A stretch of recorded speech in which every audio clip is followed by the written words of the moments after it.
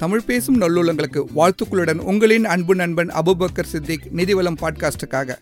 நம்ம ஏற்கனவே லைஃப் ஸ்கில்னு சொல்லப்படுகின்ற நடைமுறை கல்வியை பற்றி நிறைய விஷயங்கள் நம்ம பார்த்துருந்தோம். அதை விரிவாக அலசுவோம்னு சொல்லியிருந்தோம். அதில் ஒரு பகுதியாக இன்னைக்கு எப்படிலாம் சேர்க்கலாம், எப்படி சிக்கனப்படுத்தலாம் அப்படின்ற விஷயத்தை தான் நம்ம பார்க்க போகிறோம். இது ஏன் முக்கியம், ஏன் சேர்க்கணும்னு நமக்கு ஏற்கனவே தெரிஞ்சிருந்தாலும் முன்ன காலத்தில் ஒருத்தர் சம்பாதிச்சு குடும்பமே நிம்மதியாக இருந்தது. இப்போ குடும்பத்தில் இருக்க எல்லாரும் குறைஞ்சது 2 பேராவது வேலைக்கு போனால் தான் குடும்பத்தை ஓட்ட முடியும்னு நம்புகிறாங்க. 2 பேர் வேலைக்கு போனாலும் சம்பளம் ஏறிக்கிட்டே போனாலும் மாத கடைசியில் இல்லைங்க, வாரம் 10 நாள்லேயே துண்டு விழுந்துருது, காசு பத்த மாட்டேங்குது. ரொட்டேஷன் இப்படியே போயின்னு இருக்கு. இந்த சேமிப்புன்றது ரொம்ப கம்மியாயிடுச்சு. வரவுக்குள்ளே செலவு இல்லைன்னா நீங்கள் மாதம் 5 லட்ச ரூபா சம்பாதிச்சாலும் கஷ்டம்தாங்க. காசை சிக்கனமாக சேமித்து வைக்கிறதுல, பார்த்து செலவு பண்ணுறதுல நம்ம அம்மாக்களை பாட்டிகளை அடிச்சிக்க ஆள் இல்லை.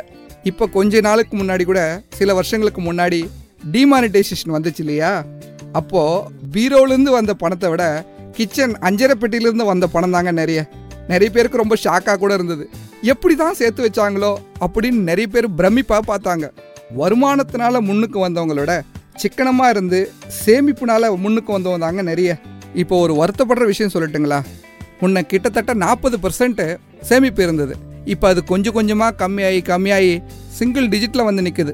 முன்னெல்லாம் எந்த பொருள் வாங்கினாலும் 1க்கு 4-5 கடை ஏறி இறங்கி எங்கே விலை கம்மியாக இருக்குது, எங்கே தரமாக இருக்குது அப்படின்னு பார்த்து வாங்குவாங்க. அதுவும் அவசியமான பொருளை மட்டும்தாங்க வாங்குவோம். இப்போ நம்ம சீப்பான கடைன்னு சில கடைக்கு போனாலும், சூப்பர் மார்க்கெட்டுக்கு போனாலும் தேவையில்லாத பொருளை நிறைய அள்ளி போட்டுட்டு வரதை நம்ம பார்க்குறோம். பேரம் பேசுறது என்னன்னே மறந்துட்டோங்க. ஆமாம், நீங்கள் கடைசியாக எப்போ பேரம் பேசி வாங்கியிருக்கீங்க? ஞாபகம் இருக்கா? நாமளே இப்படி இருந்தால் நம்ம குழந்தைங்களுக்கு யார் சொல்லிக் கொடுப்பா? இது என்ன ஸ்கூல் காலேஜில் சொல்லிக் கொடுக்க போகிறாங்க? சில பேர் கடைக்கு குழந்தைங்களோட போனாலும் பேரம் பேசுனா குழந்தைங்களுக்கே பிடிக்க மாட்டேங்குது.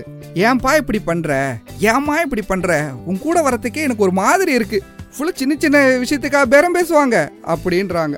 இதில் வெக்கப்படுறதுக்கோ அசிங்கப்படுறதுக்கோ ஒன்றுமே இல்லைன்றத நம்ம புரிய வைக்கணும். ஆஃபீஸில் salary negotiation, contract negotiation, appraisal மீட்டிங்னு வர்றப்ப ரொம்ப முக்கியம்னு தெரியுது, ரொம்ப ப்ரிப்பேர் பண்ணிட்டு போகிறோம். அது போல தாங்க செலவில் நெகோசியேஷன் பண்ணுறதுக்கு பேர் தான் பேரம். இதில் ஒன்றும் வெக்கப்படுறதுக்கு ஒன்றும் இல்லை.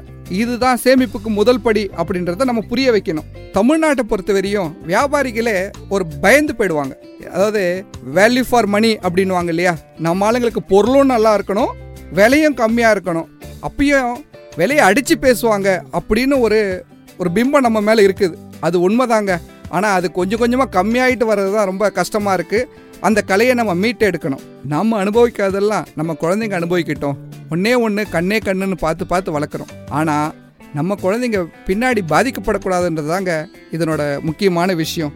அட்லீஸ்ட் இன்னையிலிருந்தாவது நம்ம குழந்தைங்களுக்கு என்ன பொருள் தேவையோ அந்த பொருளை மட்டும் 1க்கு 4 கடையில் ஏறி இறங்கி சரியாக விசாரித்து பார்கெயின் செஞ்சு பொருளை வாங்கணும், கொஞ்சமாக சேர்க்கணும் அப்படின்ற விஷயங்களை சொல்லி கொடுத்து பழகும். நம்ம சொல்லலாம், வேற யாருங்க சொல்லுவாங்க?